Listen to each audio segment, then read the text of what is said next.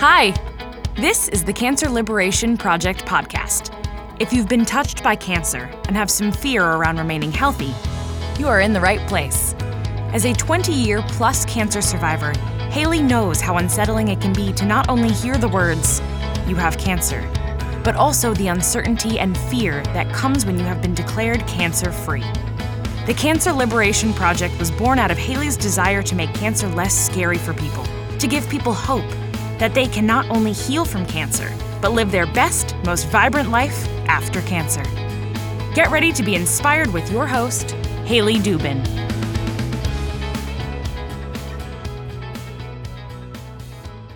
Hi, and welcome to the Cancer Liberation Project.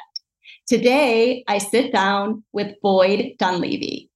Boyd was diagnosed with acute myeloid leukemia in July of 2011 and was told without a stem cell transplant, he wasn't going to live the year. After nearly a year in and out of the hospital, including his cancer relapsing February of 2012, he had a life-saving stem cell transplant, May 3rd of 2012. A chemotherapy-induced brain injury and a virus that caused spinal cord trauma during that year left him permanently medically disabled. But miraculously, the stem cell transplant worked. Boyd found out in the spring of 2013 that his stem cell donor was an American naval serviceman named Nathan, who was in Japan when he saved his life.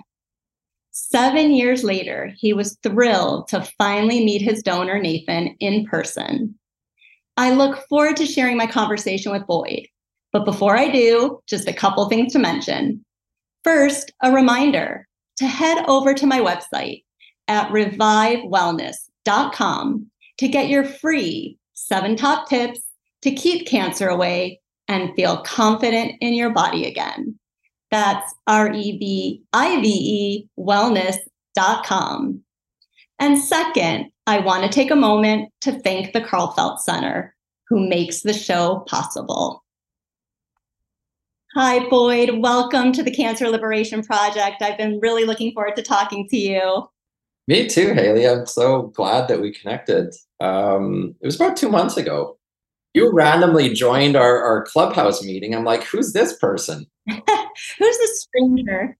I Googled you and I'm like, this lady has an amazing story. And so to not take away too much of my story, Haley really has an amazing, incredible story. And she's become an important part of our community. So I'm just thrilled we met.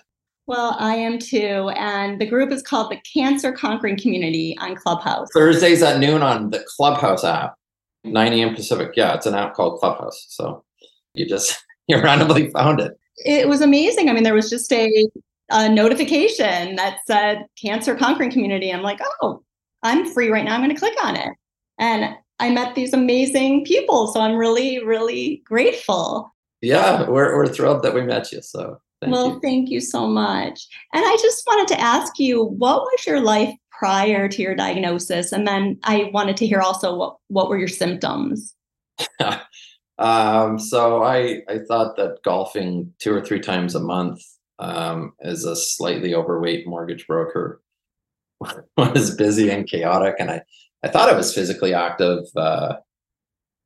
golfing a couple times a month. We had 3 kids in 6 years. And my wife's pregnancy with our daughter, Abigail, who was born in February 2011, was difficult and she was hospitalized with some challenges, but Abigail was born in February, and we had 2 boys, Stephen and then Nathan, and then Abigail, and she was born. It was just so much chaos. I mean, Jim Gaffigan, the stand-up comedian, says, like having that many kids that quickly is like, imagine you're drowning and someone hands you a baby. And so it's just chaos.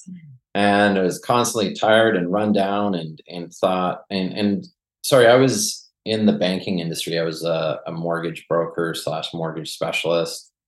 I'm a Canadian, so it's a similar idea in the US, and the housing crisis market in 2008 definitely impacted Canada too. And so it was kind of interesting. I was an independent mortgage broker, but because of all that nonsense that went on, I actually went back to one of the Canadian banks and still doing the same role as an independent commission salesperson. So, I mean, you're working 16, 18 hours a day.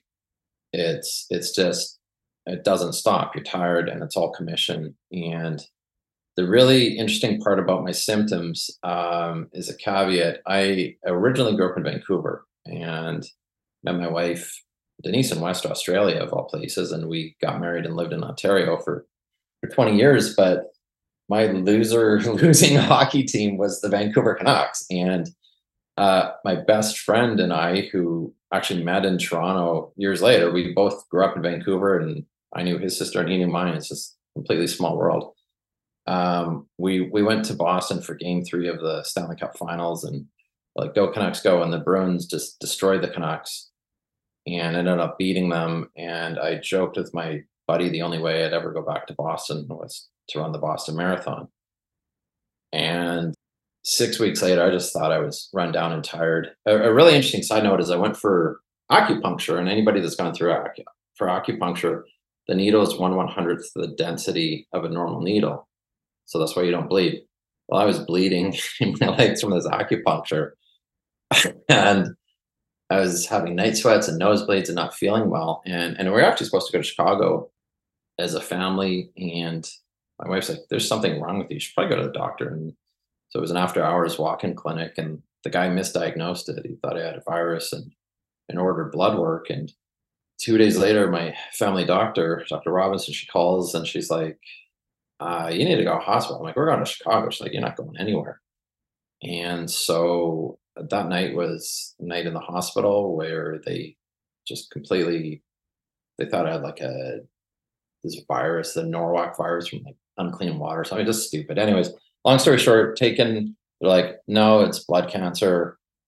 And we're all like, what the stink? And so, I mean, it just went from bad to worse. I remember, I shouldn't laugh. It's just so horrible. The only way they can determine if you actually have blood cancer, do you know this, is they do a bone marrow biopsy through your hip. Did you know that? Well, you know what, I did. Yeah, they go in with like a screw. That's not a needle, that's a screw. And it hurts. It hurts. Yeah, and the first one I had actually got infected, and I almost died because of the incompetence of some nurse who said it was a rash. She came into the room, she threw a cream on my body and said, just get on with it. It just, Oh. It took me a long time. I've forgiven these people. I even had an opportunity to continue to forgive again. But the level of incompetence was just astronomical. And anyways, should have only taken about a month for them to determine what the subcategory of acute myeloid leukemia was, because that's the part that determines the factors with, do you need a transplant? Can you just get through it with chemo or radiation? And they came back in September of 2011 and said, oh, you have acute myeloid leukemia 6-9. It's the worst we've ever seen. We've never even seen this before. I have to look this thing up in a journal. And without a transplant, you're not going to live the year. And I looked at him. I said, I got a guy. Like, what do you mean a guy? Got a guy. He was this Greek Canadian, kind of standoffish, Dr. X. What do you mean you got a guy? I said, I've got the Lord Jesus. And he's like, what do you mean by that? And I said, he's my guy. I said, if it's my time to go, I'll go. But I believe that God will determine when I go and when I don't go. And so he didn't think that was that great of an idea. But anyways. But it worked for you. Yes. I got through that part, right? Like, I mean, the cancer relapsed. So anyways, right, I'm just sharing my testimony. Please don't think that I'm preaching it anyway. I'm sharing what happened with me. Anyway, so the community rallied, and they did kind of a make-a-wish thing, more for my kids than for me. I mean, the make-a-wish thing is horrible enough if a family member has a child dying of cancer. So, so we went to Disney, and it was amazing. And then I had a benevolent friend named Harvey Katz. And I said, Harvey, I want to go to Israel before I die. Mm. And so Harvey's actually a Messianic Jew. He's a Jewish Christian. And Harvey took me and this man named Barry, who had MS, to Israel. And it was the most incredible trip I've been on. Oh my goodness. It was, wow. Yeah, it was December of 2011. It was 12 days. And I saw the whole thing. And the most amazing part for me personally was the fact that there were all these peaceful Arabs there that wanted their photo and they wanted to say hi. And, anyways, just interesting time to talk about that right now. But came home, we're like, yay, we're going to beat this. And then, this is the other part. We were referred to an out of town hospital because they didn't do unrelated transplants in London, Ontario, where we were living at the time. So we were referred to Princess Margaret Hospital in Toronto, the big one, the best in Canada. They sat on my file for 4 months and my cancer relapsed. And my goodness, I cried for like 2 or 3 days. I literally felt like I let people down. I remember talking to Harvey about that. I'm like, I just felt like I let the community down.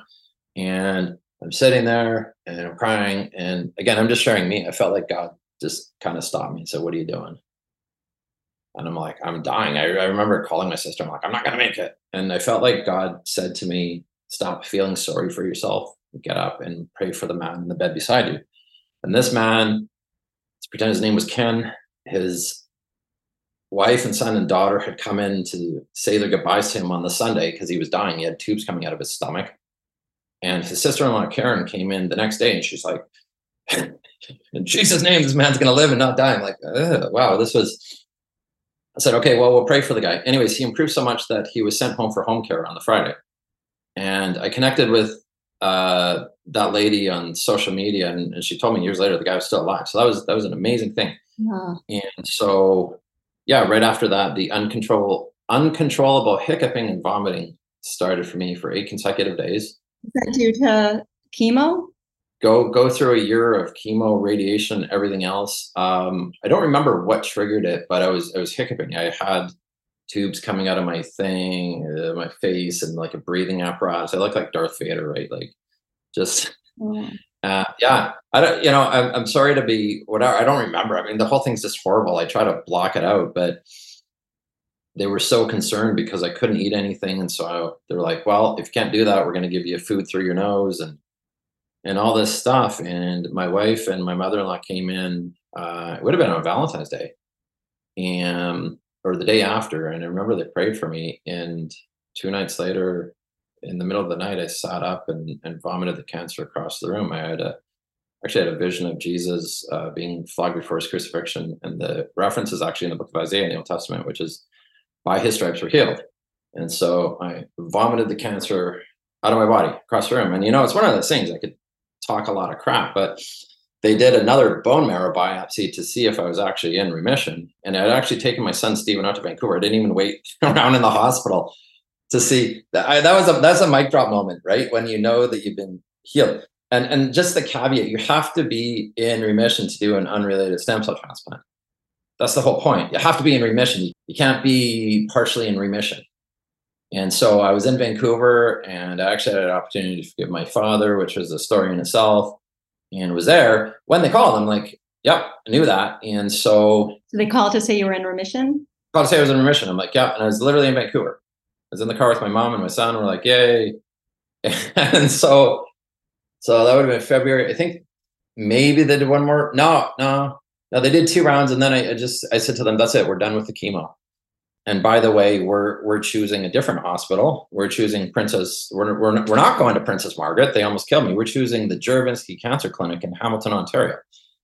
And so my wife found that on the Google. Talk about not Googling things. Mm-hmm. And she also found the nerve inhibitor that I take for the spinal cord trauma, because that was the only thing on Google that was helping with the hiccuping. And the spinal cord trauma.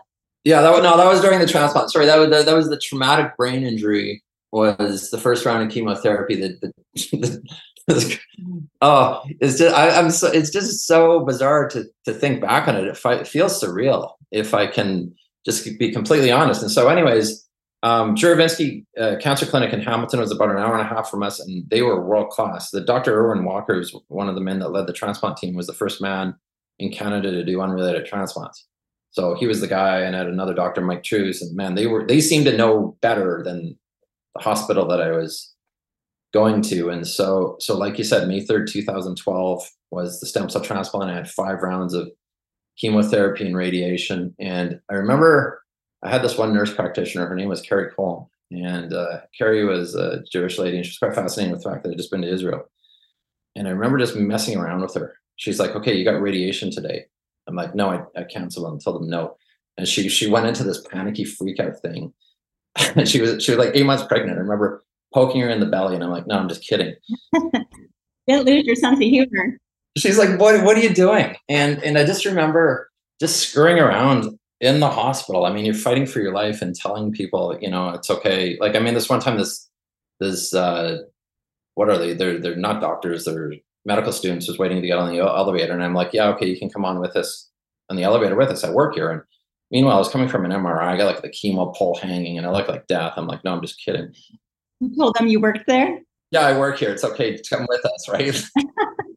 Anyways, so yeah, the stem cell transplant was just horrible. It was horrible. 5 rounds of chemo, radiation. It just destroyed my immune system. And then how long were you in the hospital? You couldn't really see many. No, like that's when you're in isolation. That's when you're doing masks. That's when you're social distancing. Like, I might have a different opinion than most people did when COVID happened a couple of years ago, because I was actually in that particular situation. And so anyways, the transplant kicked in after, I think, 17 or 18 days. And they're like, yay, you're alive. And you can go home. And I went home and they're like, they're doing follow-ups and they're doing all these things. The first 100 days are critical, right? People die within the first 100 days. And so the first 100 days, it was June of 2012. We're eating spaghetti and my face goes numb. I'm just trying to eat spaghetti. And my wife's like, what the hell's wrong with your face? And she didn't use that word. I'm just ad-libbing, but she's like, your face is numb. And spaghetti was like drooling down my face. So we go rushing to the hospital. And that's when I had CMV. And they misdiagnosed the spinal cord injury there because they said you have something else and you have a bladder infection. And so they shoved a catheter in me and sent me home, which was horrible. And if they had given me the proper steroid, I might not have ever gone through this spinal cord trauma. Oh, really? Oh, yeah. So then I was being fitted for a wheelchair and all these other things. And Haley, I got a letter in the mail from the London Health Sciences Center. How is the service? How is the service? What? Like, I filled in their survey and I sent it in. I'm like, I had cancer twice in 8 months, brain injury, spinal cord trauma. You're telling me that I'm going to lose my vision and I might end up in a wheelchair for the rest of my life. So thank you very much. And this guy called. He's like, that's horrible. I'm like, no offense, sir. I don't know you. You have no authority. I need to hear from somebody that actually whatever. And this gentleman named Dr. Jabber called, and he was genuinely contrite. He was the head of the ER. I wanted to talk to somebody who was an authority, and he apologized. I said, sir, I really, really, really don't feel like doing this, but as a Christian, we're called to forgive and to release emotion. And so I'm choosing to forgive you right now. And I never put 2 and 2 together. It was like 8 years later that I realized within like a few weeks of that, I got off of all the anti-rejection medication. Like, you're on 20 different pills. You're on cyclosporin, you're on actually morphine and Oxycontin. Those were hard to get off of. I'll just say that. The cyclosporin, the anti-rejection thing, all this stuff, right? Have you heard of any of this? It's just horrible. It's horrible, and you're death warmed over it. I've heard of some of them. Right. Like, I mean, I don't need to, whatever, but I think for the cyclosporin to work, it was like the size of a horse's tooth, and you had to drink it with chocolate milk so that you didn't throw up. And then like that summer in the one movie, like maybe it was Men in Black or one of those movies, the hero had to drink chocolate milk and I'm like, yeah, that's me. So yeah, that was my experience. And like, that was just a year of absolute hell. That's what I've heard. So like at this point, I usually gloss over that and just kind of keep going. But did you have any questions or comments or anything you wanted to ask about? Well, I was just wondering, I mean, when you told him that, okay, this went really bad, and they said they're sorry and you had to forgive. Is that, or you wanted to forgive? Well, I mean, what could they do? What could they do to improve things? This is the Canadian healthcare system. It's horrible. It's not like it's that much better 12 years later. It's horrible. I feel the same here. It's getting better than it was in 1998 when I went, but it's yeah. I thought 2012 was old school, but you're like old school in the 90s. Right. It's a miracle you're alive, right? Yeah. I mean, it's just tough for me sometimes, and I know you feel the same. There hasn't been that many changes, right? I mean, there's been some, no doubt. Right. Just even with the hospital food and what they give their people. Oh, the hospital, it's just disgusting, just absolutely disgusting. And one of the things that the nutritionist from the hospital said was, don't eat blueberries. We're trying to suppress your immune system, so you can't eat healthy. Oh my goodness. Or during the transplant, I would argue with them, I want yogurt. They're like, you can't. Like, I had no immune system. for the first 100 days, right? You get 100 days are crucial. 6 months was crucial. 1 year was crucial. But no, what do you not understand? They're like, because it has bacteria, there's a difference. And I'm like, there's a difference between good bacteria and bad bacteria.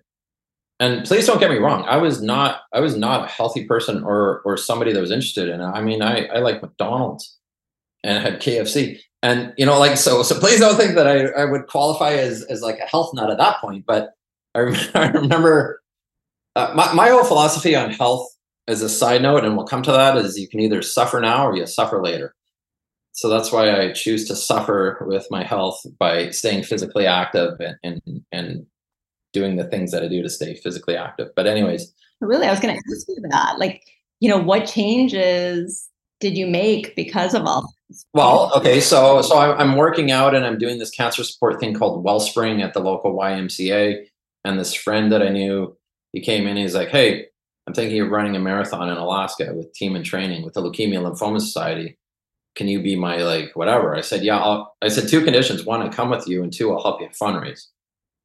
So we raised like $10,000 and we went to Alaska. I took my oldest son, Steven, and I, and him and his son, and he ran a marathon for me. The Mayor's Marathon in Anchorage, Alaska. It changed my life. I bought a pair of shoes when I got home and started running. Incredible. It was incredible. And I just bought a pair of shoes and started running. And I went back to Hamilton, Ontario in 2014 and did this Around the Bay road race, this 30-kilometer road race that was 30 kilometers is longer than a half marathon. It's about 18 and a half miles. Half marathon's 13 miles. A marathon's 42 kilometers or 26 miles. And I started running. I did 5Ks, 10Ks.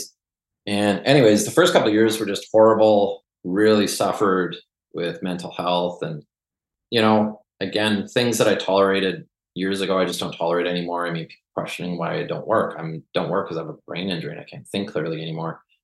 And so running really was an emotional healing process for me. But also, we went to Disney, and then we went to Disney in 2012 and 13. And my wife's like, you know what? You're being kind of crazy. The Disney Marathon opened up. Why don't you go run the Disney Marathon? So I'm like, I'll go run the Disney Marathon. Were you, because of the trauma, was there emotionally you were? Oh, I was just unwell. Yeah. Okay. You know, my sister came and visited us with her husband and kids. And I just remember her patting me on the belly like, hey, you're fat. I'm like, thanks for that. There's no support with that. That's useless. I mean, think about it. I mean, you're removed from chemotherapy treatment and just stupid comments that people would make.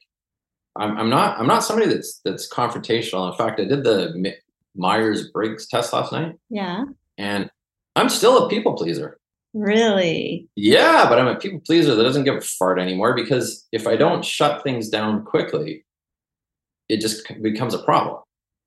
I'm sure you've had to become a bit of a hard butt person too, because you can't. You need to set boundaries. Yeah, boundaries, right? Like this Christian book came out called Boundaries, and then this other book came out called The Subtle Art of Not Giving in FUCK. And it was the same idea. You just gotta, hey, I can't do that because it's robbing me of my joy and time and all this stuff. But, you know, my favorite quote of all my favorite quotes, I've got lots of favorite quotes, but Winston Churchill had this thing, and he said, success in life is when you go from failure to failure without losing enthusiasm. Mm-hmm. And the one thing that I didn't have was a lack of enthusiasm.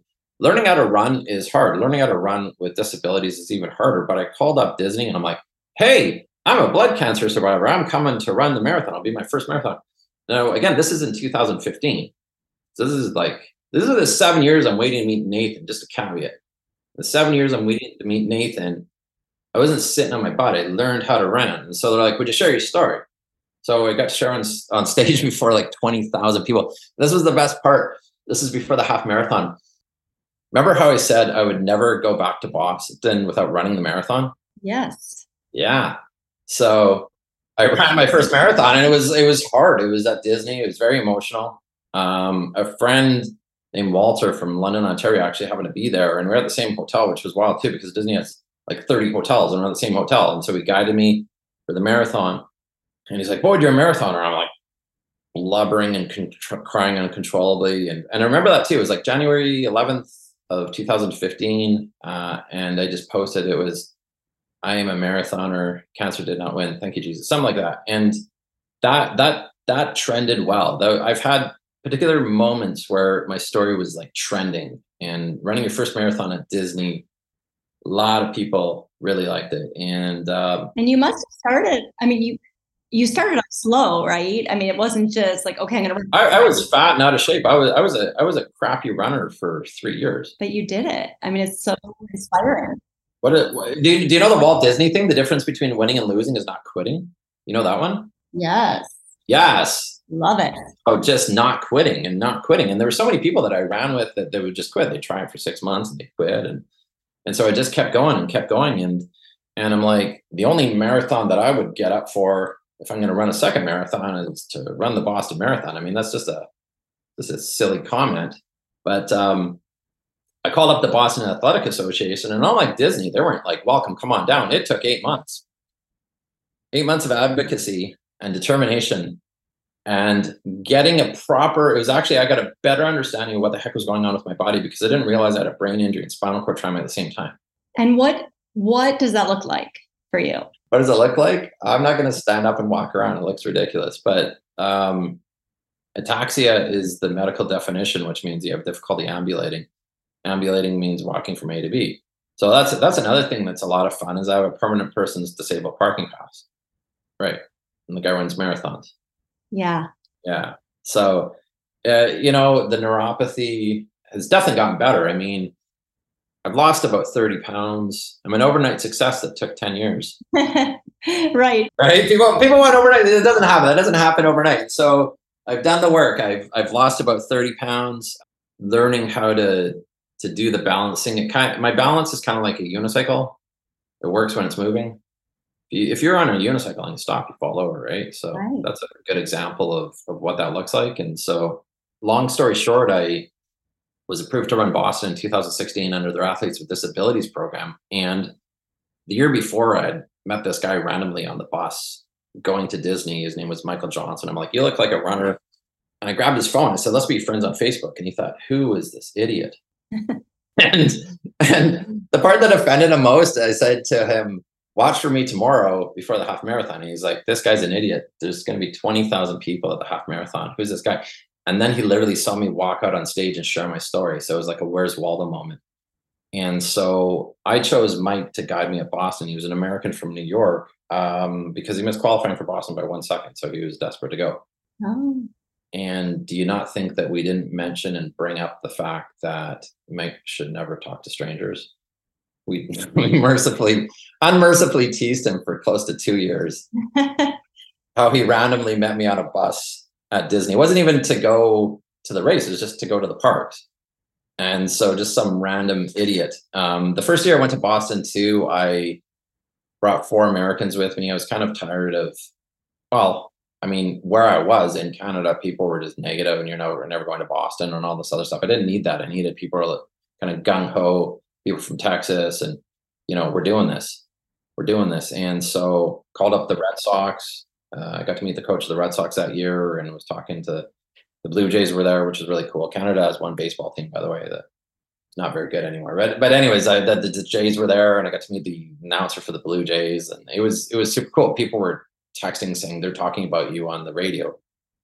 Back in Canada, the Jays were playing the Red Sox, and so anyways, it was kind of one of those things. I ran the Boston Marathon. I took 25 minutes off my Disney marathon time. It was a one and done thing, sort of. And it was very emotional. I was like 11th place athlete with disabilities. It was an amazing moment. And I kept running. I was in Flint, Michigan in the summer of 2016, and I met Bill Rogers, who had won the Boston Marathon 4 times. He's like, boy, do you have an amazing story. And my wife's like, you guys actually had fun and you should go back to Boston. And so ... This was so cool. So 2017, not only was it my second Boston Marathon, it was my 3rd marathon. And more importantly, the biggest thing for anybody in the cancer community is a 5-year marker, right? Right. So April 17th was the 5-year anniversary of my stem cell transplant, which was May 3rd of 2012. So Catherine Switzer, the first woman to run the Boston Marathon, reached out to me. She wanted to meet. And I'm like, yes, I can do that. But it was another one of those things. Like, just because she said it on Facebook, I had to call and I did whatever. It came together. We met in a private media room. It was so cool. And there's all these people that I met, and I'm like, this is going to be amazing. I've literally met like 50 different people at Boston. Like, hey, you're Boyd. You know, like, you remember Rick and Dick Hoyt, the dad and the son in the wheelchair? Yes, you know the story, right? Yeah. Yeah, I met them several times. Like, yeah, Boyd, we know you. Sadly, they've both passed away, but I love those guys. Like, they knew me and they knew my story. That's amazing. 2017, let me tell you, people were freaking out because I was on television, because I was in the Athletes with Disabilities wave again, right? And I took 25 minutes off my marathon time. I had a 25-minute personal best at Boston. I was the third place athlete with disabilities and the top Canadian in that field. And I finished jumping around, and I was like singing "Victory in Jesus" at the top of my lungs and yelling and whipping and hollering. And people were like, what are you doing here? Like, because there's different waves of athletes that have different colored bibs, right? The elites have their name on it. Then the first wave is the red bibs. And the second wave, I don't know, it's red, blue, white, and then yellow is at the back. And for some bizarre reason, they had the athletes with disabilities start the marathon an hour ahead of the elites. And so we were like halfway through the marathon when the elites blew past us. And it was around mile 20. So you're 6 miles from the finish line that all the red bibs came through. About 10,000 of them just passed us. It was, but all these people like, what the heck is a guy in a yellow bib doing all the way up here? And so finished singing "Victory in Jesus." And the most important thing with that moment is I actually beat the one particular individual that said I would never run Boston. I beat them by a minute that day. Really? That had to be so gratifying. And so that was a huge confidence booster. And why would he say that to you? Well, Haley, something that I've learned that you and I talked about off mic is running people are either amazing or complete jealous fools.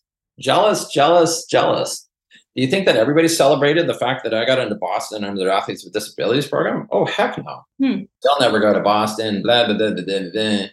Yeah. And, that's where you have to like just advocate for yourself and stand up and say, like, last time I checked, you're not on the decision committee about who runs the Boston Marathon. They are. Maybe mind your own business. Don't worry about you. Yeah, mind your own business, right? And so, between people criticizing me for being on a disability or running or whatever, or well, you run marathons, you should be able to work. Yeah, sorry that can't see a brain injury. So anyways, and again, guys like that, they're just not worth it. They're just stupid and foolish. And again, like you said, it's about forgiveness, right? Yeah. Well, it was really interesting. It took me like another year to forgive that particular individual. I'd beaten them at Boston, and a friend said, you need to forgive them. I like to hold on to grudges, apparently. Well, it's a human thing. It's tough. I like to stew in my resentment, but it's toxic and it kills you. Right. That's what, at least you're aware of that, right? Yeah. So it's actually the anniversary of Chicago. So I ran Chicago in October of 2017, and that was my fastest marathon. I took another 20 minutes off. So that was another thing. I ran like a 4-hour marathon, which for the best is not that great, but when your first marathon is 5 hours and you take 5 hours and 12 minutes, you take it down to 4 hours.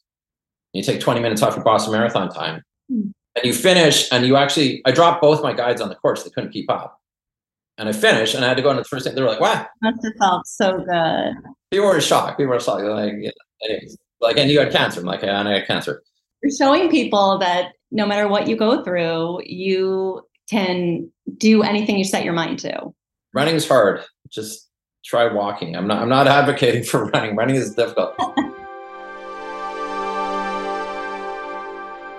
The tumor is only a symptom of cancer, not the cause. Hello, I'm Dr. Michael Karlfeldt. I'm the owner of the Karlfeldt Center in Meridian, Idaho. We specialize in cutting-edge integrative oncology care, addressing the cause and not just the symptom of cancer. There are 11 factors you need to address when diagnosed with cancer. To learn more of what they are, get my free ebook when you visit thekarlfeldtcenter.com. Along with the ebook, I will email you a free webinar series where world-renowned specialists will tell you what you need to do to address these 11 factors. You'll hear from experts like Jane McClellan, Dr. Paul Anderson, Dr. Neil McKinney, Dr. William Lee, Dr. Nasha Winters, and Dr. Isaac Elias. Don't miss out on this life-saving information. I also offer a free 15-minute cancer consult where we can go over where you are at in your cancer journey and how the cutting-edge therapies we offer can benefit you. Give the Karlfeldt Center call at 208-338-8902 or visit our website at thekarlfeldtcenter.com.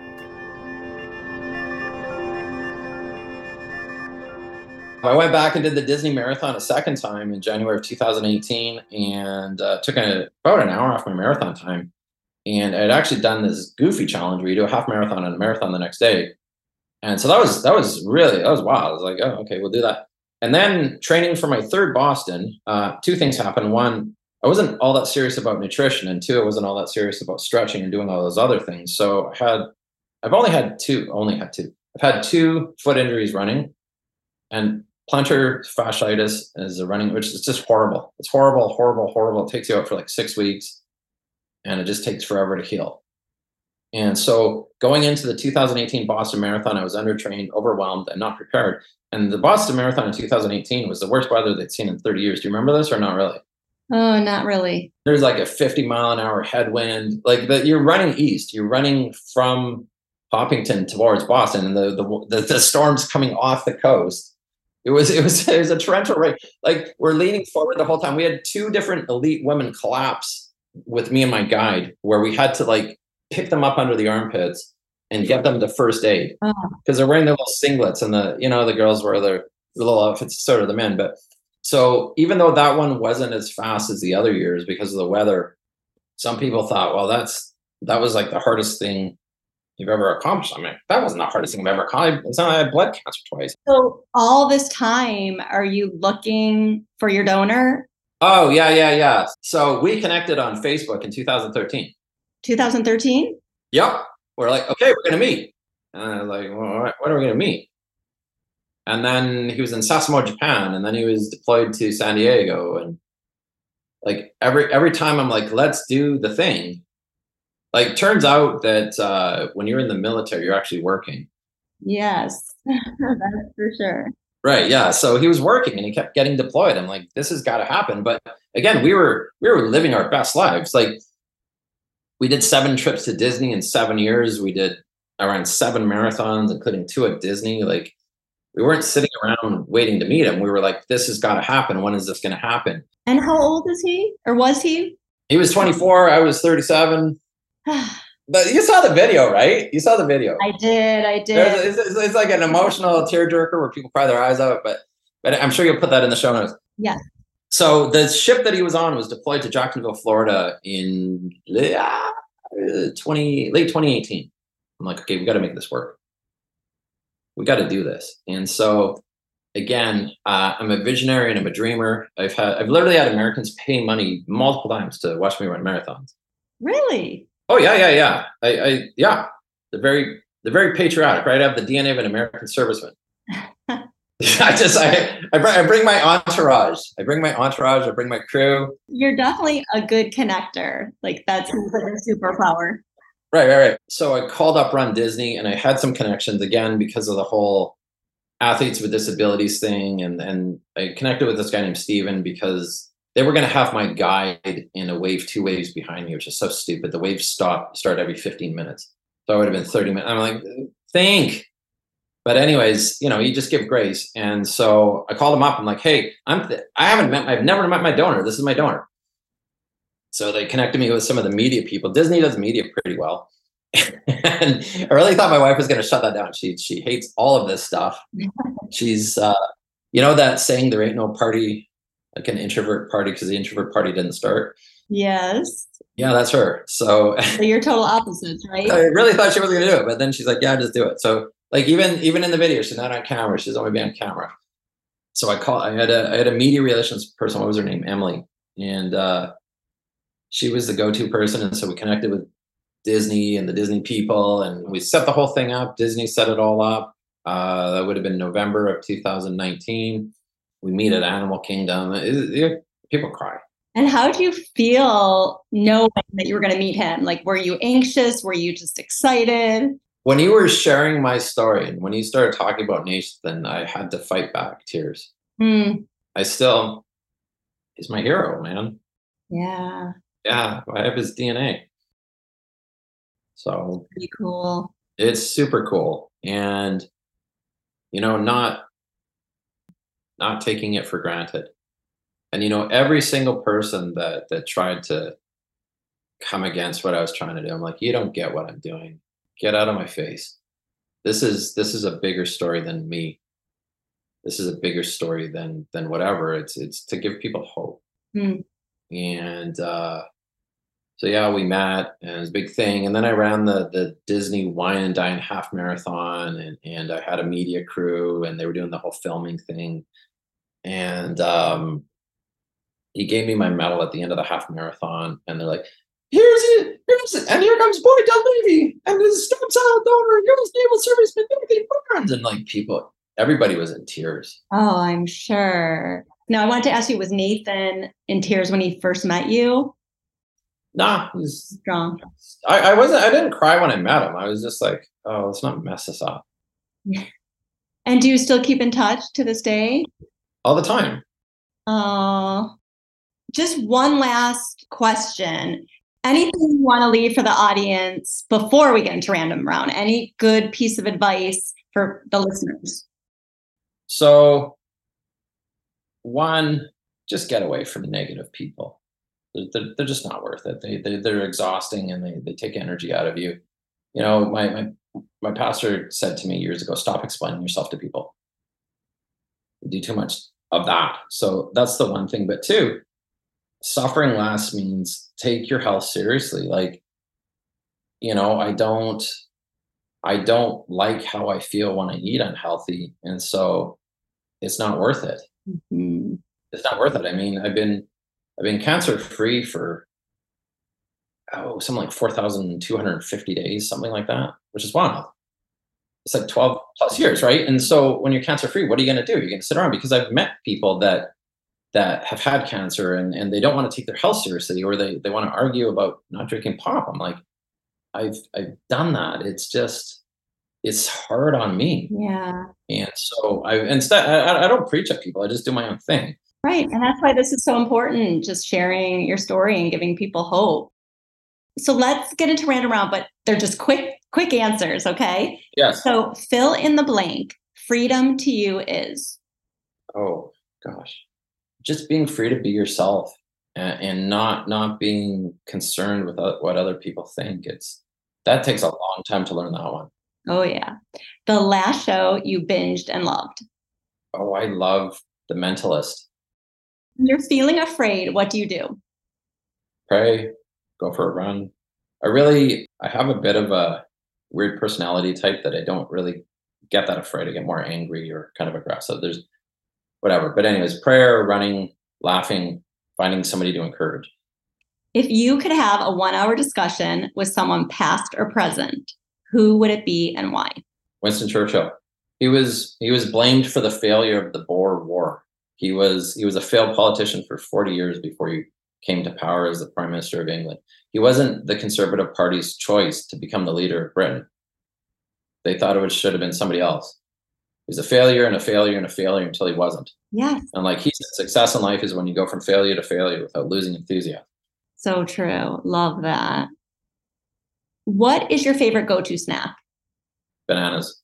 And peanuts with a bit of chocolate on it. But what is one simple thing that brings you joy? Music and laughter. What is on your nightstand? Well, the interesting thing with that is we have coasters from different trips that we've done. Like we were in Berlin last year, ran the Berlin Marathon last fall. Of course, 2 or 3 from Disney, because Disney's our kind of world. And yeah, what is on my nightstand? Nothing, because we had company yesterday. My wife cleared it off. So, and different aches and pain things for running and muscle relaxants and things like that. So, got it. What is one thing you're really grateful for in your life right now? Just being alive. Mm-hmm. Like walking away from a car wreck in April. That was so shocking. One of the police officers actually hugged me. He said, we thought we were going to walk up on a corpse. He hugged me. He's a young guy. You are meant to be here, that's for sure. Something like that, or just completely determined. That helps too, right? Right. And last, I'm going to put in the show notes, but where can people find you if they want to learn more?